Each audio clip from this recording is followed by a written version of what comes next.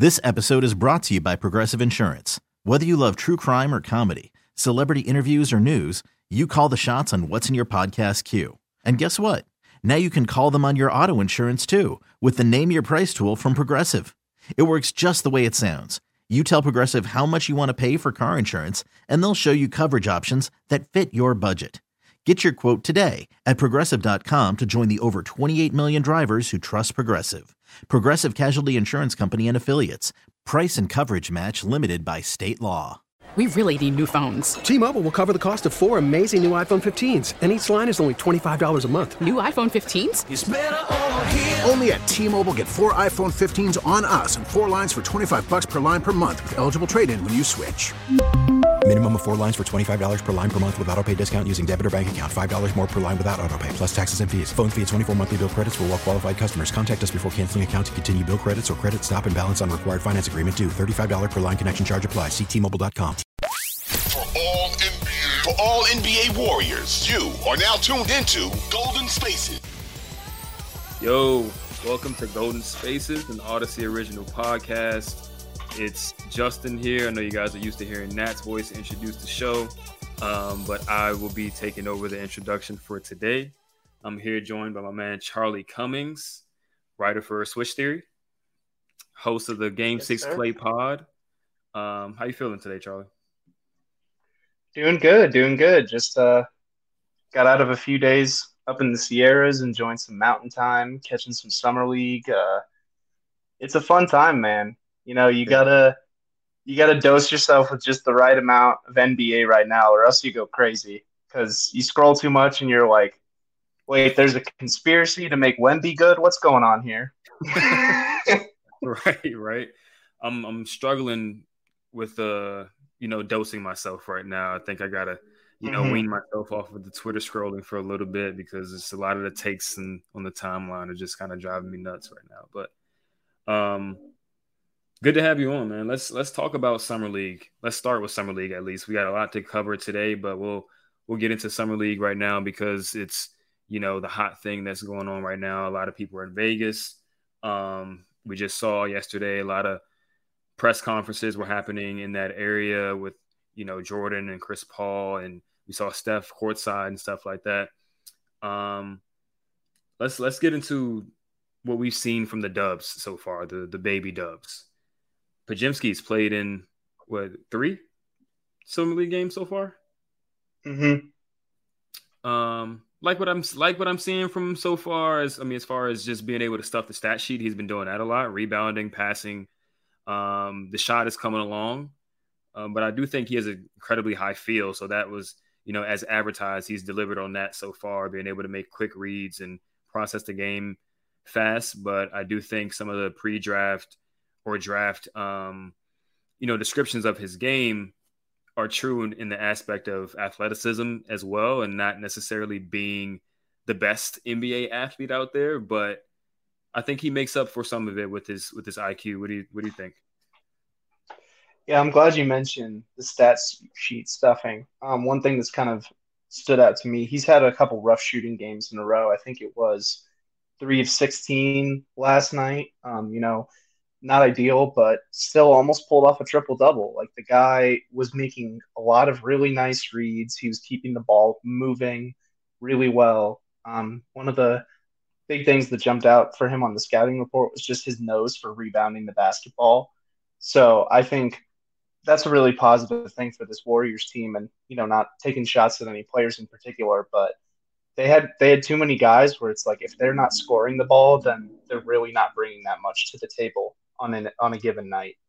And I think it kind of is more of a comfort knowing that if Pods has a rotation spot, if he's not doing a whole lot in terms of scoring the ball, then he can still help fill in gaps elsewhere and, at least be a solid contributor on a given night. For sure. I think that's been a staple for all of the Golden State teams that were championship level over the years. Just having a lot of guys, and people like to make fun of it, to say like there's a lot of hot potato guys like who just like to pass and move the ball. But that type of stuff is valuable, especially when you're on a team with guys like Steph and Clay who have no issue at all shooting the ball from all type of angles and, keeping the play going after the first or second action has been covered. Um, a hot topic on Warriors Twitter right now, just in the Warriors space, is Lester Quinones. He's been having a really good summer league. You know, he's been a good player, like, for them in their G League team, and you know, people have had their eye on him for a while. But he's kind of stepping into his own, adding to his game. What have you seen from him so far? Yeah, well, shout out to the people who were first on it, like our guys who run the GSW Reddit page. Like, they are super on top of all everything what's going on with the G League. Mm-hmm. And I remember last year when we were talking about it, I was like, "Hey, I'm checking in this game. Like, Travion Williams looks good," and he's just like, "Man, you don't even know. Like, if you think he is going to be like a player, then you haven't been paying attention to Lester." And I was like, "All right, like, tell me about it. Like, I want to hear it." And he's like, "Man, the guy just scores, plain and simple. Like, he's got a really nice shot. He's confident with it. He can get to a pretty tidy little step back. The thing that really stands out to me is he loves to drive. He's got a really good frame, and he doesn't get knocked off balance, which is something I always look for. Like, you're finishing, but it's kind of wild all over the place. That doesn't feel that sustainable to me. But when you're going in, you're meeting the help at the rim, and you're barely getting knocked off your spot, and you're still scoring the ball. Like, that's a guy to watch out for. And we know that this Warriors team, they're going to take rim pressure any way they can get it. Even if that's just a guy who can attack closeouts and, get a couple feet in the paint, draw some contact, then that would be really welcome. So, yeah, man, I don't know. Like, Lester, before like we went into summer league, I was in the camp of like, hey, you can't have so many unknown quantities on this roster in terms of adding Lester to one of those rotation spots. But he's making a case that he might be more of a known quantity than we gave him credit for. For sure.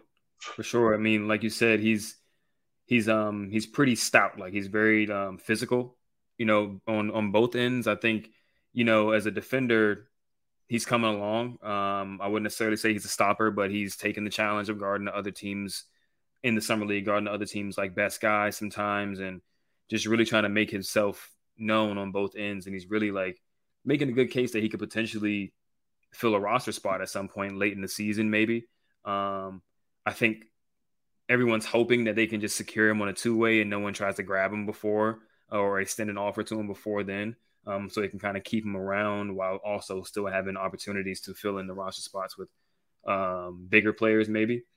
But our guy Guy Santos is he's doing all right as well. Like, he's way bigger than he was, noticeably bigger. Hair is longer than last year. He looks like a Pokemon evolution of himself from the previous summer league. And he's playing well too. I like Guy Santos though. How do you feel about Guy? I think he's a big body that they could potentially use later on as he develops. Yeah, so I think his game will be really interesting. The slashing stands out first. Like, the guy just loves to drive the ball, which I think it's really something that they need. But, he's got a motor. Like, the guy just does not stop. Whenever I've watched him in the G League, he's everywhere trying to get rebounds. He's constantly cutting, trying to relocate, just make himself available. So I think he's showed a lot of the traits that this coaching staff is really going to like. Like, don't put your head down, don't get comfortable, just constantly stay moving, make all of the little plays on the fringes, and then develop your more important skills. And, he's coming along with the shot. He's getting a little more coordinated with his drives. He's starting to be able to finish with his left. And, he does remind me a lot of ways like Kuminga. Like Kuminga, fresh, like his first year in the league, he was driving all the time. And half the time he would just dribble it off his leg. Like, it just kind of end up out of bounds. Like, defender doesn't even need to get a poke on it. He's just kind of losing the handle. And then year two, suddenly he's driving, he's holding onto the ball all the way, and then now good things are happening, and defenders are becoming terrified of that. And I think Guy's showing a little bit of that too. He's got such a powerful frame that once he starts to really put that handle together, then he looks like he could be a steal for them. Because if you get a rotation player out of the second round, plain and simple, like, that's a steal. Most For of those sure. guys, don't end up getting real shots in the league. So if you get a guy who's young and can contribute, even if not this year, next year, then that's a real score for them. For sure. For sure. And I think even though Guy was an acquisition from when Bob was still GM, I think overall the team, the franchise, it seemed like it's shifting a little bit more into high feel, high IQ guys who know how to play within the Warriors system, consistently move, just make the right play instead of just going for the home run super athlete that's out there, which is, I think, is a good thing, for one, just setting them up for after their title window is still open and still having guys that fit just that Warriors ethos and that Warriors identity going forward, while also potentially being able to contribute now while they're still in their title window. We haven't had a chance to see TJD yet, Trace, but he projects even as a guy who, has a high IQ, good defensive field, knows how to go for weak side blocks, and, just a guy who can pass and do a lot of good things for them out there. Do you see a path for him, cracking the regular season rotation or just the rotation in general? So I think the tough thing will be, like, he's a no question immediate offensive fit. Would it be nice if he could shoot a little bit? Yes. That jumper in practice is, it's looking a little slow, a little iffy. Maybe he's a guy who can, like, make him pay every once in a while if the defense is disrespecting him, but it doesn't look like he's going to be shooting the ball anytime soon. And but man, like you said, the passing skills are there. He's got a whole lot of athleticism. He's got a good frame at 6'9". Like that's kind of the funny thing is, even though he's technically an undersized center, he's oversized by Warrior standards. So Right. like, yeah, no, I mean, he's, Draymond's what, like 6'7" on a good day. On a good day. Yeah. On a real good day. Right. And yeah, like we know Looney, he's got good height, but like he doesn't play that much bigger than his height. Like he's mostly about like getting into the right positions, like staying centered. Yeah. So having a guy like Trace who, even if he's not like an ace primary rim protector guy, like he's going to be aggressive. He's going to put himself in the right positions. And I think the defensive game is going to be interesting to me because he really did do well at that in college, but it's a much more conducive environment to what he can do. I think what's going to be interesting is, can he still balance his risk taking? The thing that jumped off to me the most watching the film on him was he's really good at contesting shots and getting blocks, and he does it without sacrificing rebounding position. I think that was one of the things that really drove me crazy when you were watching James Wiseman is, he's always the biggest dude in the paint, and he would sell out for a block that he probably didn't even have a 50-50 chance of getting. And now it's like, hey, that's great. You contested the shot, but there's, their big man is sitting in the paint now, being guarded, like trying to get boxed out by like Moses Moody. And that's not going to work. So I think Trace, he brings a sense of responsibility on the defensive floor. He knows what he is and he knows what he isn't. So that's kind of the question to me is, does Kerr see enough of that, like, trust in him to stay within himself defensively, like not make more mistakes than he needs to, because, he's going to be a drop guy. Like, he's not going to be the most impactful, versatile, big defender, but he can rebound really well. He can rotate. And if he's not making mistakes, then maybe he does get some burn. Nice. I mean, it doesn't hurt to have one, Draymond Green, two, Kevon Looney there, teaching the ropes. And then obviously on the offensive end, Steph and CP3 and guys who could potentially run handoff situations with him or pick and roll. Even Corey Joseph, who's been in the league for a super long time. So I think, going back to what we're talking about having guys that just shifting the team to more of a high IQ experienced team can even help the young guys develop a little bit faster. And I think that's the hope from the front office this year, especially when it comes to Kuminga and Moody and guys that are, in position now, year 3, to take those leaps and become legitimate rotational players. But while we're still on the topic of Summer League, let's get into like the top picks, right? Like who stood out to you so far? I mean, Wemby had one subpar game where everybody just jumped off the boat and said he was a bust, and then he had a great game the next game, and everybody's like, oh, actually, he is pretty damn good. Brandon Miller's been kind of up and down to some people. He's not shooting the best. He's been in a lot of foul trouble and stuff like that, and Scoot got hurt his first game. So what are your takeaways from like the big names out there? And is there anybody that you're like, I didn't think he was going to be that good? Like I don't know, Keontae George, 30-something points the other day.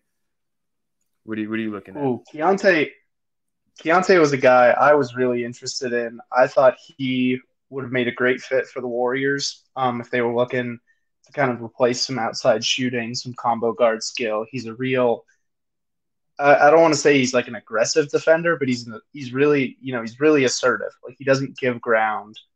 He doesn't foul that much, which I really appreciate. And the passing reads really jumped out.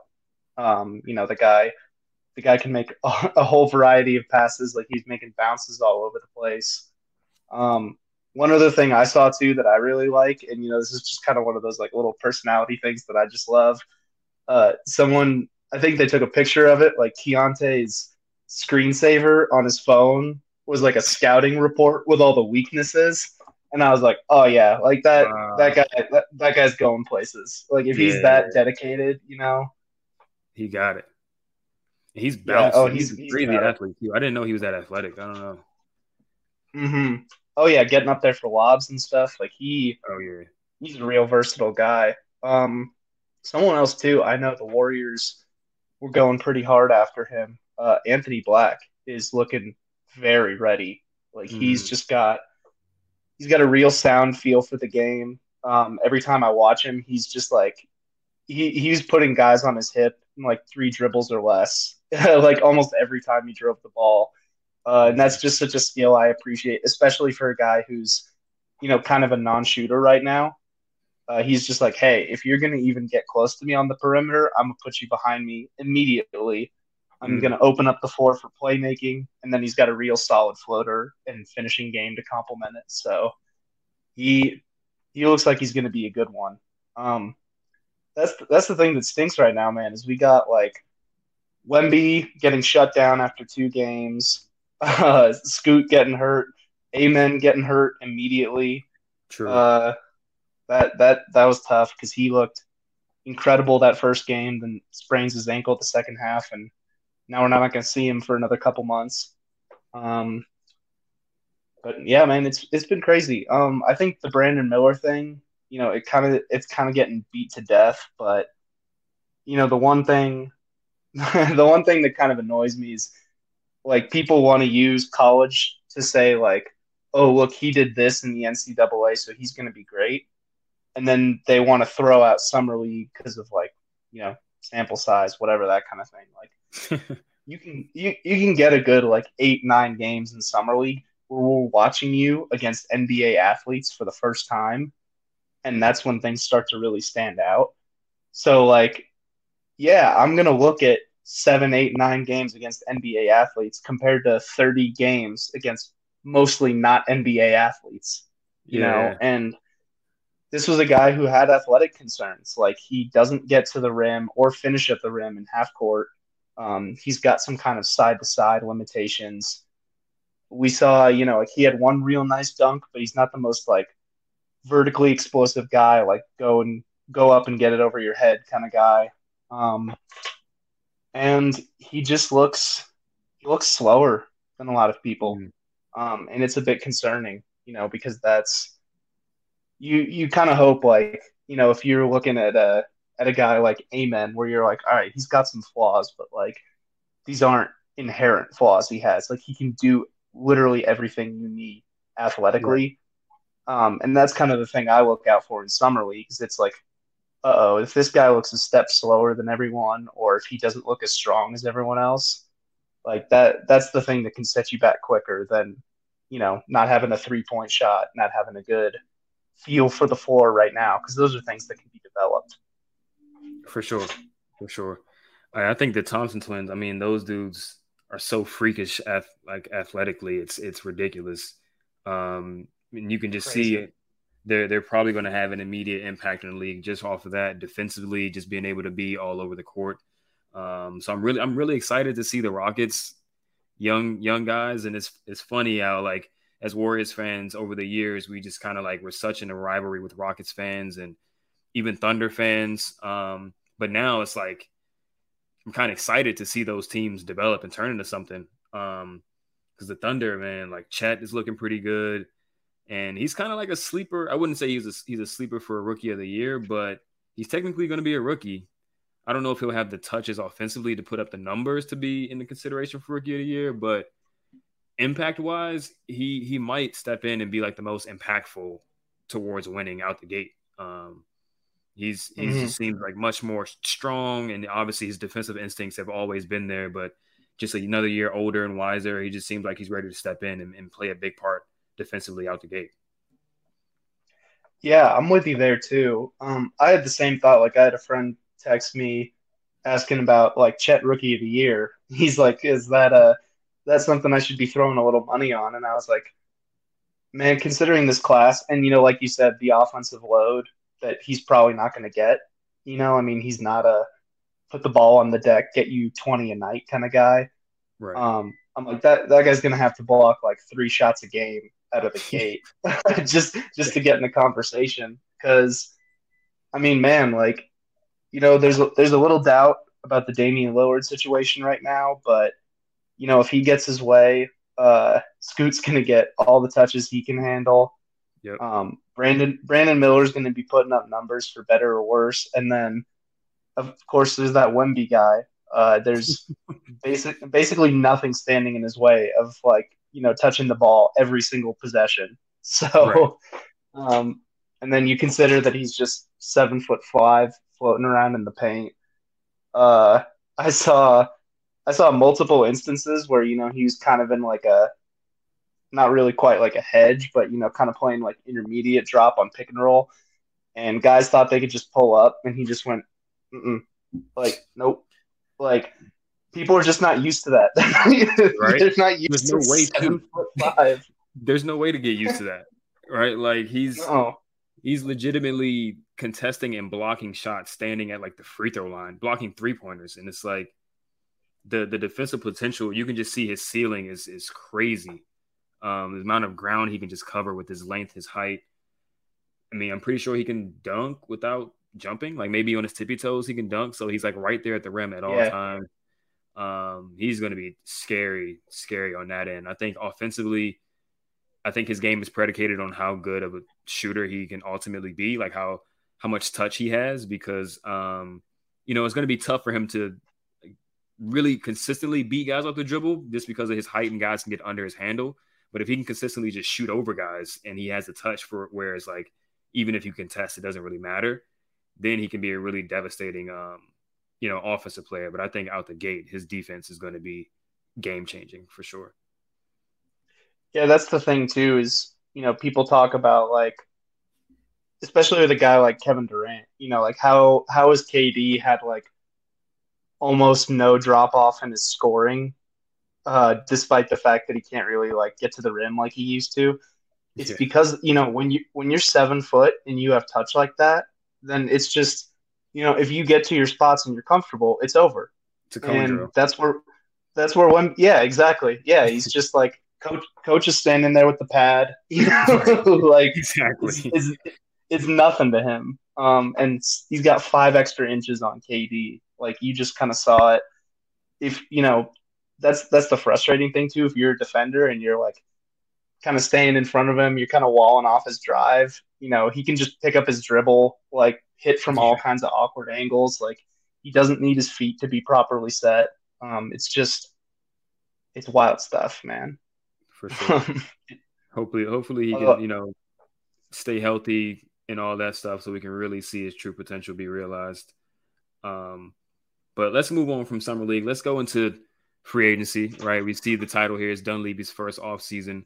Obviously, the free agent acquisitions, Corey Joseph and Dario Saric are the two guys that weren't on the team before. Then they obviously retained Draymond Green on his deal that I like the look of, to be honest. 22 in the first year, I want to say, then 24 and 25, and then there's a 27 player option. I think at that point of the player option, you can realistically expect that their title window might be closed by that point. So it's kind of irrelevant to me. But I like the first part of that deal. But how we feeling about these acquisitions? Like we needed to replace a third ball handler. Ty Jerome was expected to be, used in that spot, or at least thought about, and he signed elsewhere, I think in Cleveland, for a multi-year deal. So they replaced him with Corey Joseph, who I think is a similar caliber player, if not even a little bit better. And then the big name that everyone wanted from the beginning of free agency, Dario Saric. Just a bigger body. Super Dario, baby. Super Dario. Like, finally got him. We got teased early on in free agency. Like, yes, we got him out the gate. And then it was like, hold up, he might go somewhere else. But they finally got him, guy 6'10", who can shoot it, high feel for the game, can put it on the ground a little bit, can do a lot of things that particularly fit well with the Warriors. How we feeling about these moves? Yeah, I wish I could remember who put it out there first, but I saw it just scrolling around. Someone called this before free agency, and I got to dig it up so I can give them proper credit later. They pointed out, like, the last 5 years when the Warriors have made their free agent signings, that basically all of them come like 3 to 5 days after the free agency period actually starts. So they were just like, don't freak out. And then what did we do? We all freaked out. Right. Exactly. Yeah, it just everybody was just like, oh my God, we're not getting Dario. Like, it's over. Trade Steph. Fire Dunleavy. I mean, the Suns signed like 10 guys the first day, and everyone's like, "Oh my God, they're getting everybody." Like, and I'm like, half of these guys, the Warriors don't even want half of these guys. First of all, like, they shouldn't want half of these guys. Everyone wanted Yuta Watanabe. I think he would have fit very well, just because he has, his shooting ability, his defensive potential. He's tall, plays very hard, egoless type of guy. But other than that, I think everybody else that went to those teams was kind of like, oh, okay, that's cool. But, Warriors Twitter is definitely hitting that panic button a lot. And that's just, it is what it is. I think most fan bases are the same way. They just want their team to do well and stuff like that. But in what ways do you see Dario specifically, helping this team in comparison to like what we were missing last year? Sorry about that. Yeah, so, I mean, first and foremost is the spacing. He's not hesitant to shoot it. He's really good at shifting himself between the wings and the corners, like looking for those opportunities. He's not just going to be like stationary in one spot, just waiting for the ball to swing. He's going to be active. He's going to look to make cuts. He's going to look to, do little V cuts in and out, try to get himself back open, which I really like. But the other things that really stand out too, and our guy Joe Varai did a really good segment on this. Like, he really did well with Chris Paul, pick and roll, pick and pop, especially on the short roll. They had a really good synergy together. Based on some recent quotes, I'm not as sure as I was that Chris Paul is going to be a bench guy, but I kind of have a hard time. Like, even if they start him, I still feel like he gets a lot of minutes where he's just kind of directing the second unit guys. Like, maybe he gives them a chance to like sub off early, and then he gets to come in and kind of run, second quarter, and then those fourth quarter stretches when Steph's off the floor. But that, giving him someone who can shoot the ball, who he has previous experience with, and who he's a veteran is going to be really important. Because now when you're looking at this unit kind of coming together, you've got CP3, you've got Gary Payton, you've got Dario as kind of your like cohesive vets. You know what you're going to get out of them on a nightly basis. And I think they're guys that really work in well around Jonathan Kuminga and Moses Moody. Like, those are two of the most prolific cutters on the team, not named Andrew Wiggins. And I guess Steph Curry too, because he's just the best at everything. But Pretty much. no, so like if you have, yeah, I think that was the my initial read too on Trace Jackson Davis is he is going to be amazing in the short roll. I'm not sure how much they trust him initially. Well, now they have a guy that Kerr is going to trust that can really make plays in the short roll. Like he has a really good ability of just processing the floor almost instantaneously. If he's in the high post or coming off the short roll, he's going to find cutters. He's going to find other guys open on the perimeter. And if needed, he can put the ball on the deck a little bit. Like he can get himself into the mid range when he's really feeling his game. So I'm all in on this signing. We know that this is a team that loves to just make incredible rim protection defense out of nothing. And Right. they've definitely like turned much worse defensive bigs into productive defensive players. So that I think this is just a home run for a minimum. Hiring for your small business? If you're not looking for professionals on LinkedIn, you're looking in the wrong place. That's like looking for your car keys in a fish tank. LinkedIn helps you hire professionals you can't find anywhere else, even those who aren't actively searching for a new job but might be open to the perfect role. In a given month, over 70% of LinkedIn users don't even visit other leading job sites. So start looking in the right place. With LinkedIn, you can hire professionals like a professional. Post your free job on linkedin.com/recommend today. T-Mobile has invested billions to light up America's largest 5G network, from big cities to small towns, including right here in yours. And great coverage is just the beginning. Right now, families and small businesses can save up to 20% versus AT&T and Verizon when they switch. Visit your local T-Mobile store today.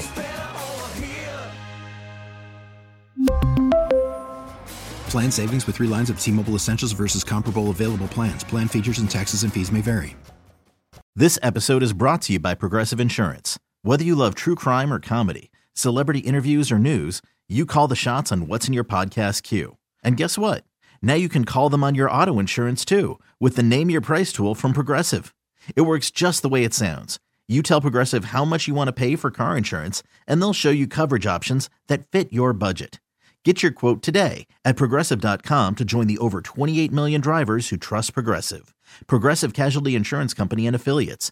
Price and coverage match limited by state law. Yeah, for sure. I mean, and I think, over the last few years, with the absence of having like traditional rim protectors, obviously Draymond Green's amazing at pretty much everything defensively, but I think they've shifted their focus to being more of a rim deterrent team, right? Just to prevent rim attempts altogether with rotations and elite point of attack and wing defense and stuff like that. So I do think if they maintain that identity, that they can for sure, like, for lack of a better term, hide Dario's rim protection in those units where he might be playing the 5.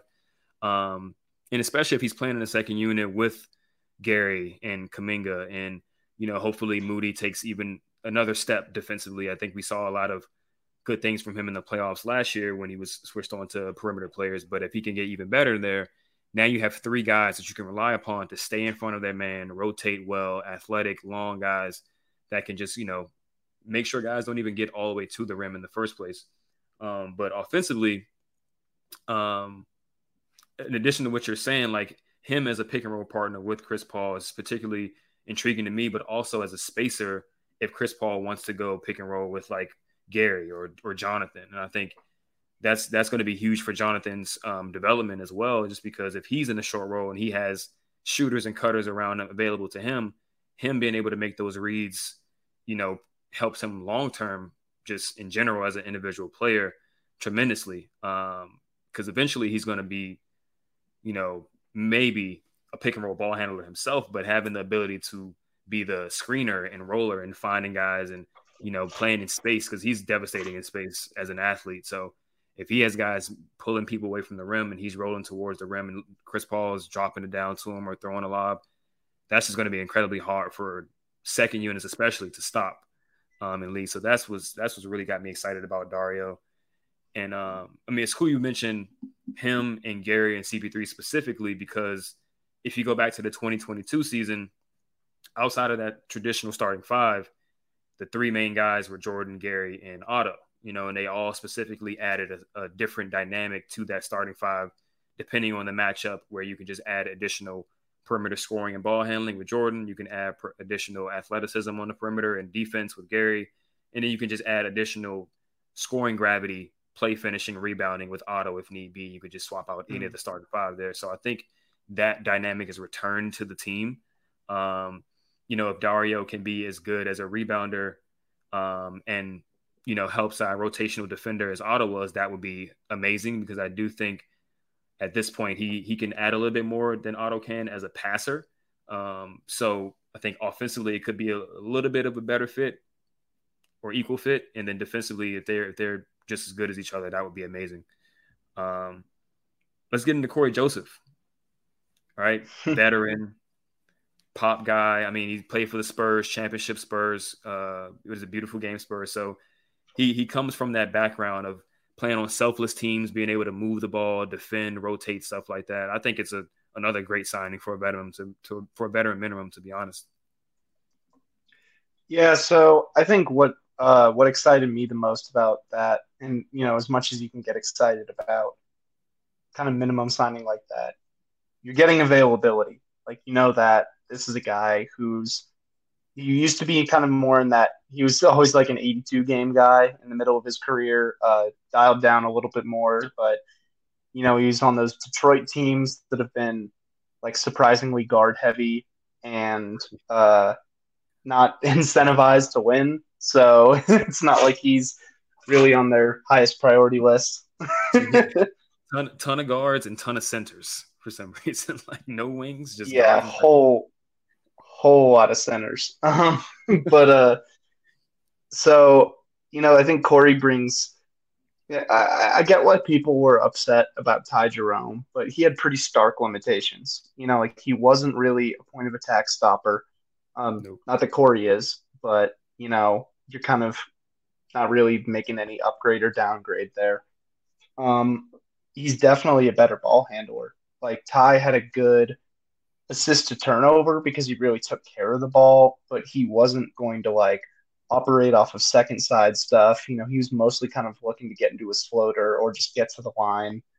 Mm-hmm. I think you could definitely argue he's a more well-rounded scorer than Corey, but they need someone not only who's just taking care of the ball, but looking to make proactive reads, like a guy who can actually, run a pick and roll now and then, hit rollers, make skip passes if he needs to. And that wasn't really Ty's game. And the reason I think this is so important is because now you have 35-year-old Steph Curry and 38-year-old Chris Paul. Like you're heavily reliant on both of those guys being in the lineup. And, that's less important when you're kind of managing things through the regular season. But you need something to fall back on when those guys inevitably get hurt or when they just, need rest games, when you got the back-to-backs are stacking up, whatever it is. Like you need a guy who can just kind of elevate their playmaking floor when those guys miss time. So that's why I think having that third point guard is really important. For sure. We know, Steph usually has missed time over the last few seasons from freak accidents, and that are mostly contact injuries, like falling on his ass or like getting a stinger in his shoulder randomly. But you kind of have to pencil something in at this point, right? The last 3 seasons in a row, he's missed some time. Chris Paul has been a little bit more durable in the regular season, but he's 38, right? So inevitably Steve, Celebrini, those guys are going to shut them down for back-to-backs early in the season. And you got to just kind of brace yourself for any type of injury that they may have. And I think Corey definitely is a guy that can just step in and just make sure he's not turning the ball over and messing up and stuff like that. So I think that was a really good signing for sure. But they still got 5 spots left, including the 3 two-way spots. We're assuming Lester's going to get one of those spots. I think we're hoping Guy can get one of those spots maybe. But what do you think they should prioritize, like whether it be two-way or roster spot, like left on the roster? Because I know a lot of people want another power wing that can shoot. TJ Warren's name's been floating around. Trendon Watford's name's been floating around, even though he's not really like a stretch shooter. But and some people want another big. What do you think they need specifically? Yeah, so I think there are definitely some options out there, especially on the wings. Like I mean, I get what people are going for with the Watford thing. I think he's a little bit, less refined than what they'd be looking for. Like the guy's got a lot of talent, and he, summer league MVP last year. Like the guy has shown that he can like go out and get scoring for himself. He's got an NBA ready body, but there's just there's a lot to work through there. Um, if they're interested in doing this, hey, former enemies make nice thing, can Clay and Rodney Magruder make nice if they just need an extra body on the wings? I don't know Because if that's yeah, I don't know about that one. yeah, Um, that was a little bit more yeah, a that's little like bit you're a gonna be little my bit enemy for meaner. life. Yeah. Yeah, that was a rough one. That Um, I think there's still guys out there like if they what do you think of at this Vaughn? point in I mean, dude, Juan, like he's tough, but like if they're looking to, have a guy who can kind of like replicate Kuminga's production, especially when they're going through stretches where he can't be like trusted as much in the rotation, I think that he would be a great option because he's going to bring the defense. Like Mm. what kind of hustle he brings, like the kind of playmaking he can do. The shot's not going to be there more nights than it is, but you live with it because of what he brings to you from like defense, hustle, leadership perspective. But there's still some guys out there. One that I've thrown out that I really want to see, and I'm interested if he's kind of angling for standard or if he's a two-way, is Romeo Langford. He was one of the toss-ins of the Derek White trade, played the last season and a half, I want to say, in San Antonio. His defense is real. Like that, people last year we were talking about Stanley Johnson as a buyout guy. Like all the same reasons are there because if you have a hustle guy who is going to bring positive defense on the wing, brings a good frame, and can shoot the ball a little bit, then that's the kind of guy I'm interested in taking a risk on, especially if they're looking for another wing. But yeah, like they got options. Maybe get a little revenge on the Suns, like bring in Bismack Biyombo because the guy can run a pick and roll and rebound the ball. It's just good to have bodies at center. So yeah, we'll see, but it feels like they got some good options right there, and they're in a good position depth wise right now. So I think they can afford to be a little picky. For sure. For sure. I mean, obviously they're not going to fill that 15th spot until later on in the season to just I think save some tax money. But like you said, I think they can, you know, kind of narrow it down to what they feel like they specifically need. And I think either another wing or another big would be a good option. And you always have the option to fill that last spot later on in the season. Um, let's move on to what we were talking about earlier, where Mr. Christopher kind of gave us an interesting little nugget earlier um, when he was asked how he feels about leading the second unit and all that type of stuff. He rebutted with, "Are you coaching?" to our beloved Kendra Andrews, I believe it was, who asked the question. But it kind of left everyone thinking like, is he expecting to start? Uh, so what do you think of that? Because I think everyone is of the understanding that his best role would probably be to come off the bench and they can just maintain the size and the integrity of their starting lineup, who was very good last year. And then he just kind of bolsters their second unit while also being able to stay healthy for the majority of the season, hopefully the entire season, playing lower minutes in a more specific role. Um, but do you think if he does start, that it can work, long term? Uh, I don't know. I mean, I think like regular season wise, you can probably kind of get away with it. You can just run the small unit for like 5, 6 minutes. Take CP out. put Looney back in, go a little bigger, do what you got to do. I think the thing that's tough is, I don't think Chris is a guy that has much of an ego at this point, as much as you can for being the level of star he's been for the last 20 years. He's willing to accept new challenges. Like we saw what he did with the Thunder, which was amazing. We saw kind of what he brought to the locker room with Phoenix. Yes, that eventually kind of deteriorated, but he was like the integral veteran that led them to getting to that finals against the Bucks, and I think he'll be willing to put the team first. Like that's not really a concern of mine, and I think the Warriors are kind of go to him and say, hey, like you've been doing things mostly your way for the last 20 years, and it hasn't got you where you needed to get. Not only do you know that we can get you where you want to get, but we also had the best starting five by net rating last year in the league. Like we're not about to blow that up over ego. And I think that's what this team does. Like we've so much of the stuff you see on the court, it's fair to criticize Steve Kerr for. But what we don't see is what he does off the court, and that's in managing personalities. Like, yes, it gets a little rocky when his players start punching each other, but like he's kept Draymond in the fold now twice through like rumors of him leaving.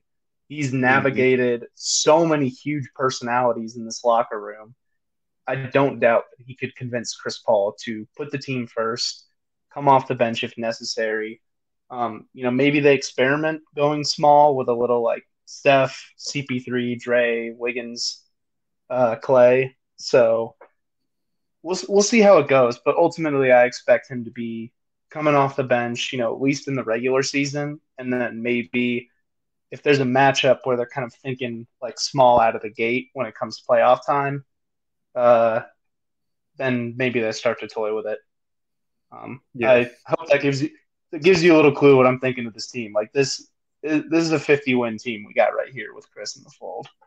Oh, for sure. I mean, I've been kind of like enjoying the takes about how the Warriors are cooked and they're not going to be good anymore, and Chris Paul's old and washed and everything. And I'm like you just said, they had the best starting lineup in the league last year based on that rating. It wasn't as big of a sample size as some other starting fives, but it was a pretty substantial sample size, and they were pretty good the year before that as well when they won a championship. So you start with that, and then you have, a Hall of Famer in Chris Paul, who's still very good. I know people like to say he's washed and stuff like that. Maybe he is in the context of leading a team as the one or two to a championship or to deep in the playoffs. But as your point guard coming off the bench, he's probably the best backup point guard in the league at this point, pretty easily. So that in itself, paired with all the other guys they have, I'm fairly confident they'll cruise to 50 wins. It's more so a question of how many above 50 do they get for me. And yeah, I agree totally. And I think overall, if Chris Paul is just like has his points in the game where he's like running the show, I think ultimately he'll be satisfied. Like that'll satisfy the ego, the little ego that he may have, right? Just being like, hey, this is my unit that I'm running. Like, look at how we're winning the minutes when I'm running the show and stuff like that. Like I'm clearly an integral part to this team who's been very, very good. I think that is the best, most ideal path to them just managing that whole thing and not having it, go awry there. So I'm pretty excited. Like, I mean, I've been a lifelong pretty much Chris Paul hater. So this is like very, very, oh yeah, very, very. I got a lot of reckoning to do this season, man. Like it's and then I put a tweet out like maybe like a week or so ago where there's a greater than zero chance that a lot of Warriors fans will start to like Chris Paul by the end of the season, and I don't know if I'm like ready for that at all. So we'll see, but I'm pretty excited about how they're going to work. See, here's how I got around it mentally. Is I'm like, I've been hating this dude for so long. I've been calling him basketball cop, like the basketball capitalist because of the CBA, like all these different things, man. Like can't win a ring, whatever. Like, So here's my balance. If the Warriors go out and they win a championship with Chris Paul, no one's gonna complain. no one, no one's gonna For sure. no one's gonna complain. And then here's where the hater in me thrives. Then we get to say forever that he had to come win a ring with us. Exactly. And if we don't win, if it doesn't work out, then he stays ringless. So he stays ringless, and it's his fault. I don't care if he actually. It's all his fault. It's all his fault. It's all his fault. I don't care if he shoots it. Yeah, he could be doing 20-10 every playoff game, and I'm like, nah, it was him. It was bad vibes. Get him out. Exactly. Bad vibes. Draymond was on Paul George's pod recently, and he had an interesting take about his own offensive game and how, over the years, especially with the years that he played with Kevin Durant, he was kind of taken out of his offensive game, and he's been struggling and still in process to get it back. I feel like while we were in it, a lot of us kind of saw that happening, right? Like when you're playing on a team with Steph and Clay and KD, they should and they will all get 20 shots apiece. Like, and it would be idiotic for them not to. So there's really not a lot of shots to go around outside of them. And it's hard to justify shooting the ball when either of them are even semi-open. So it makes sense. And then over the years, I feel like Draymond has just kind of sustained some random injuries that have, affected his shoulders and stuff like that, which could also have an effect on his shooting touch. Do you feel like he needs to get that back, though, at this point with this team and, considering that they've lost a little bit of offensive firepower with Jordan? And I don't know. What do you think about that? I don't know if he needs to get back to 2016 hitting step backs, 35 points in game 7. I don't know what was going on there. That's just still crazy to me in hindsight. Right. So I think that's the thing that we saw last year. Last year, I think he got way too comfortable at some points, just only facilitating. And, it felt like most of his offense was coming either in transition, when he's just getting completely left open, maybe hits the occasional 3 or just gets lost in the paint, or the, fake dribble handoffs. And he can still execute those to a T, but, that's maybe going to get you 2 points a night if you play your cards right. He just needs, he's still so much stronger than a lot of other guys. He really does know how to draw contact. Asking him to not yell at the refs when he doesn't get his calls is just not going to happen because they don't reward guys who just shout regardless of what happens. But he knows how to get himself to the line. He knows how to find ways to get funky finishes, or at least put some pressure on the defense by rolling. Really what it is to me is just keeping them honest. Because if they're just going to completely ignore you, and they're like, oh, we're running this handoff, we're not even going to bother, guarding against the drive or the post up or whatever it is he's going to do. He just needs to show that he has spots he wants to pick. Just make the defense think twice, because you can't just be handing it off to Clay and Steph, just going right into a double team every time. That is just so taxing on them, especially, at this age, at this point in their careers. For sure. And I think overall the 3-point shot is less important than, him being able to just take a dribble or two in and hit that floater. Daehan's been there, so he's been kind of working with them on their finishing and stuff like that. But I do think if he can just kind of hit that little mini push shot, because a lot of times teams will kind of sag off for him and give him the 3, but they'll also kind of give him a few dribbles of space as well. So if he can hit that, that would be huge. And it'll kind of almost open up a path for him and Chris Paul to run a lot more pick and roll, and him being more of a, not necessarily a finisher every time, but just having that option to hit that floater and also pass as well, which would just make their offense even more difficult to stop. So we're getting close to the end here, but I kind of wanted to pivot to something that I was interested in earlier today when I was talking about just who are your way too early contenders in the NBA, right? Like just based on what we've seen so far in free agency, what we already know about these teams, the core of these teams are already intact. So you can kind of deduce who's going to be in the mix already. Obviously, Phoenix has kind of put themselves kind of in the mix with the acquisition of Bradley Beal, but I'm just not too high on their championship ceiling this year, just because I feel like it's just a lot of brand new pieces there, and it's just hard to get to a championship level that fast. But who? After the end of a good fight, you deserve an ice-cold reward. Modelo is the mark of a fighter. You've earned this rich golden lager with a crisp, refreshing taste. Because you know, the bigger the fight, the better the reward. You put in the hours, the energy, the tough labor. You are a fighter, and Modelo is your reward.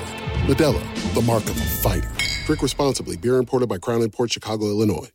We get it. Attention spans just aren't what they used to be. Heads in social media and eyes on Netflix. But what do people do with their ears? Well, for one, they're listening to audio. Americans spend 4.4 hours with audio every day. Oh, and you want the proof? Well, you just sat through this ad that's now approaching 30 seconds. What could you say to a potential customer in 30 seconds? Let Odyssey put together a media plan tailor-made for your unique marketing needs. Advertise with Odyssey. Visit ads.odyssey.com.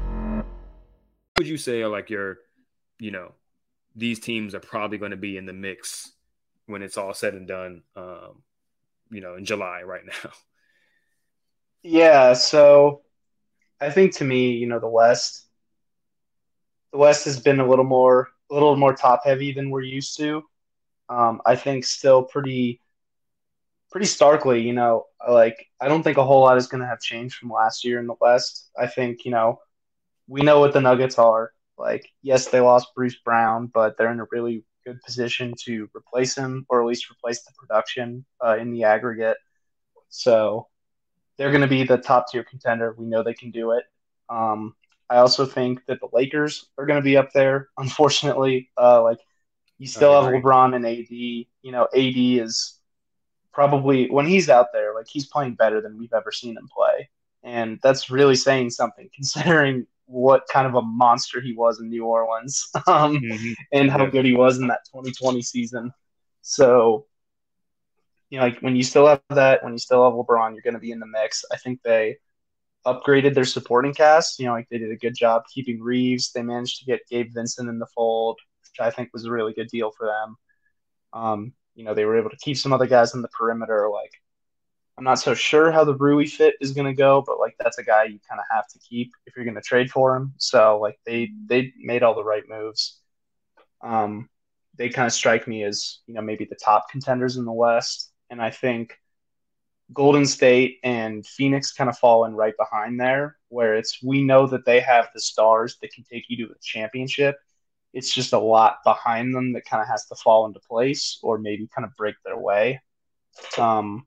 Because I see teams like Denver and LA, like they have the supporting cast you need. It's just a question of, can you keep the stars healthy, get the right matchups, put yourself in that position. And then I don't know, man, like Memphis, I just don't know what to make of them anymore. Like getting Marcus Smart is huge. Like, don't get me wrong, but now you got Ja missing a third of the season. Who knows what that's going to be looking like, trying to get him back. And I don't know, man. Like they just kind of feel like a team that's headed for a culture shift, and whether that's trading Ja away, just kind of like wiping themselves clean of this situation, or maybe like bringing in some new voices to the locker room, like a Marcus Smart. Like they just feel like, I don't know, like kind of like a powder keg. Like they could win 57 games and be a 2 seed again, or they could win like 48 and then get like bounced in the first round, and then everyone's up for trade discussion. But it's going to be interesting out there. And then, Beast of the East, man, like the Celtics are going to be crazy as usual. The Bucks managed to keep everybody, which is crazy. I didn't think they'd be able to get Middleton and Lopez back. So like they've got their championship core still together.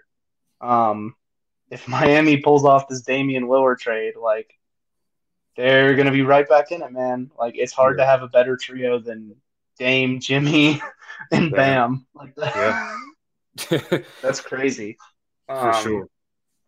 Whew, I don't know. We'll see. The Sixers may or may not fall apart. Like I think I think that's kind of the exciting thing right now, man. It's like last playoffs, there were so many points where it just felt like anything could happen.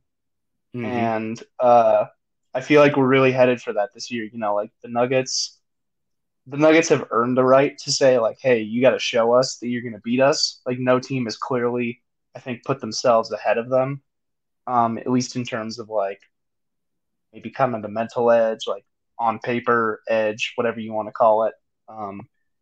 It's going to be another bloodbath, and I'm so excited for it. For sure. I have the same teams. I would probably elevate Golden State there. I would say it's Denver, LA.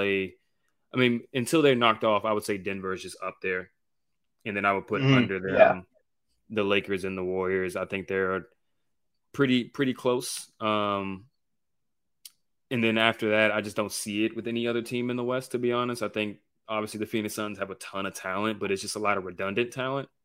Then it's just, like, literally all minimum guys from there. Like, so – and then it's, like I just said, these kind of composite one summer, everybody joins in one summer type of teams usually have a difficult time navigating the extremely difficult – points of the season and playoff series and stuff like that because they don't have that experience with each other to fall back on and get through those moments. So I'm not really high on their ceiling as of yet. Maybe in like a year or two, I will be. Memphis, like you said, they're kind of boom or bust. They could be really good or they can be just kind of mid. I'm kind of leaning towards mid, but we'll see.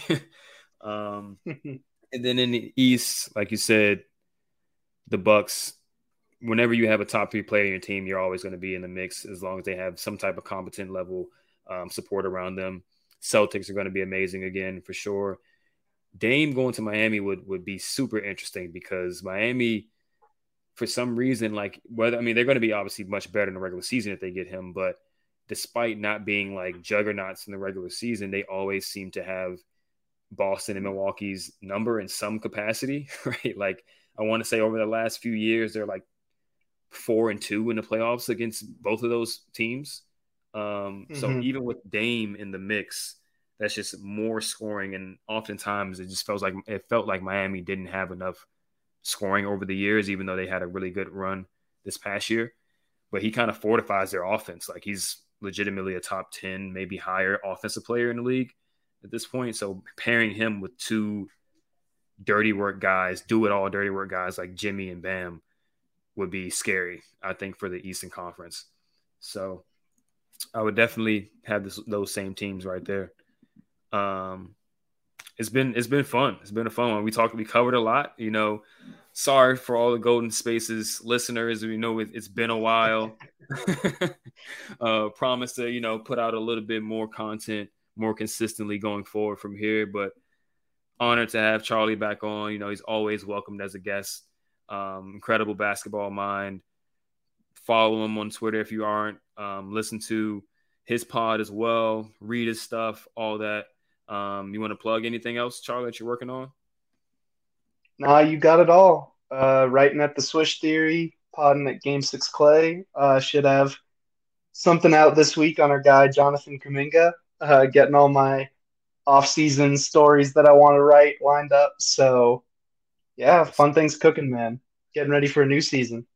Oh, yeah. Yeah, we're expecting that leap from JK on this side. You know what I mean? So, we're excited. We are excited. Thank you guys for joining us. Like I said, we'll be more consistent with our content. We got some stuff cooking up for you guys. So, looking forward to it. See you guys later. Peace. We really need new phones. T-Mobile will cover the cost of 4 amazing new iPhone 15s, and each line is only $25 a month. New iPhone 15s? It's better over here. Only at T-Mobile, get 4 iPhone 15s on us and 4 lines for $25 per line per month with eligible trade-in when you switch. Minimum of 4 lines for $25 per line per month with autopay discount using debit or bank account. $5 more per line without autopay, plus taxes and fees. Phone fee at 24 monthly bill credits for well-qualified customers. Contact us before canceling account to continue bill credits or credit stop and balance on required finance agreement due. $35 per line connection charge applies. See T-Mobile.com. This episode is brought to you by Progressive Insurance. Whether you love true crime or comedy, celebrity interviews or news, you call the shots on what's in your podcast queue. And guess what? Now you can call them on your auto insurance too with the Name Your Price tool from Progressive. It works just the way it sounds. You tell Progressive how much you want to pay for car insurance, and they'll show you coverage options that fit your budget. Get your quote today at Progressive.com to join the over 28 million drivers who trust Progressive. Progressive Casualty Insurance Company and Affiliates. Price and coverage match limited by state law. O'Reilly. Protect your vehicle's engine with a full synthetic oil change and save with Mobile One at O'Reilly Auto Parts. Purchase 5 quarts of Mobile One full synthetic motor oil and receive a $10 O'Reilly gift card after rebate. See store for details. With your Mobile One purchase, you'll also receive 2 times points during O Rewards Bonus Points Month at O'Reilly Auto Parts. O'Reilly Auto Parts.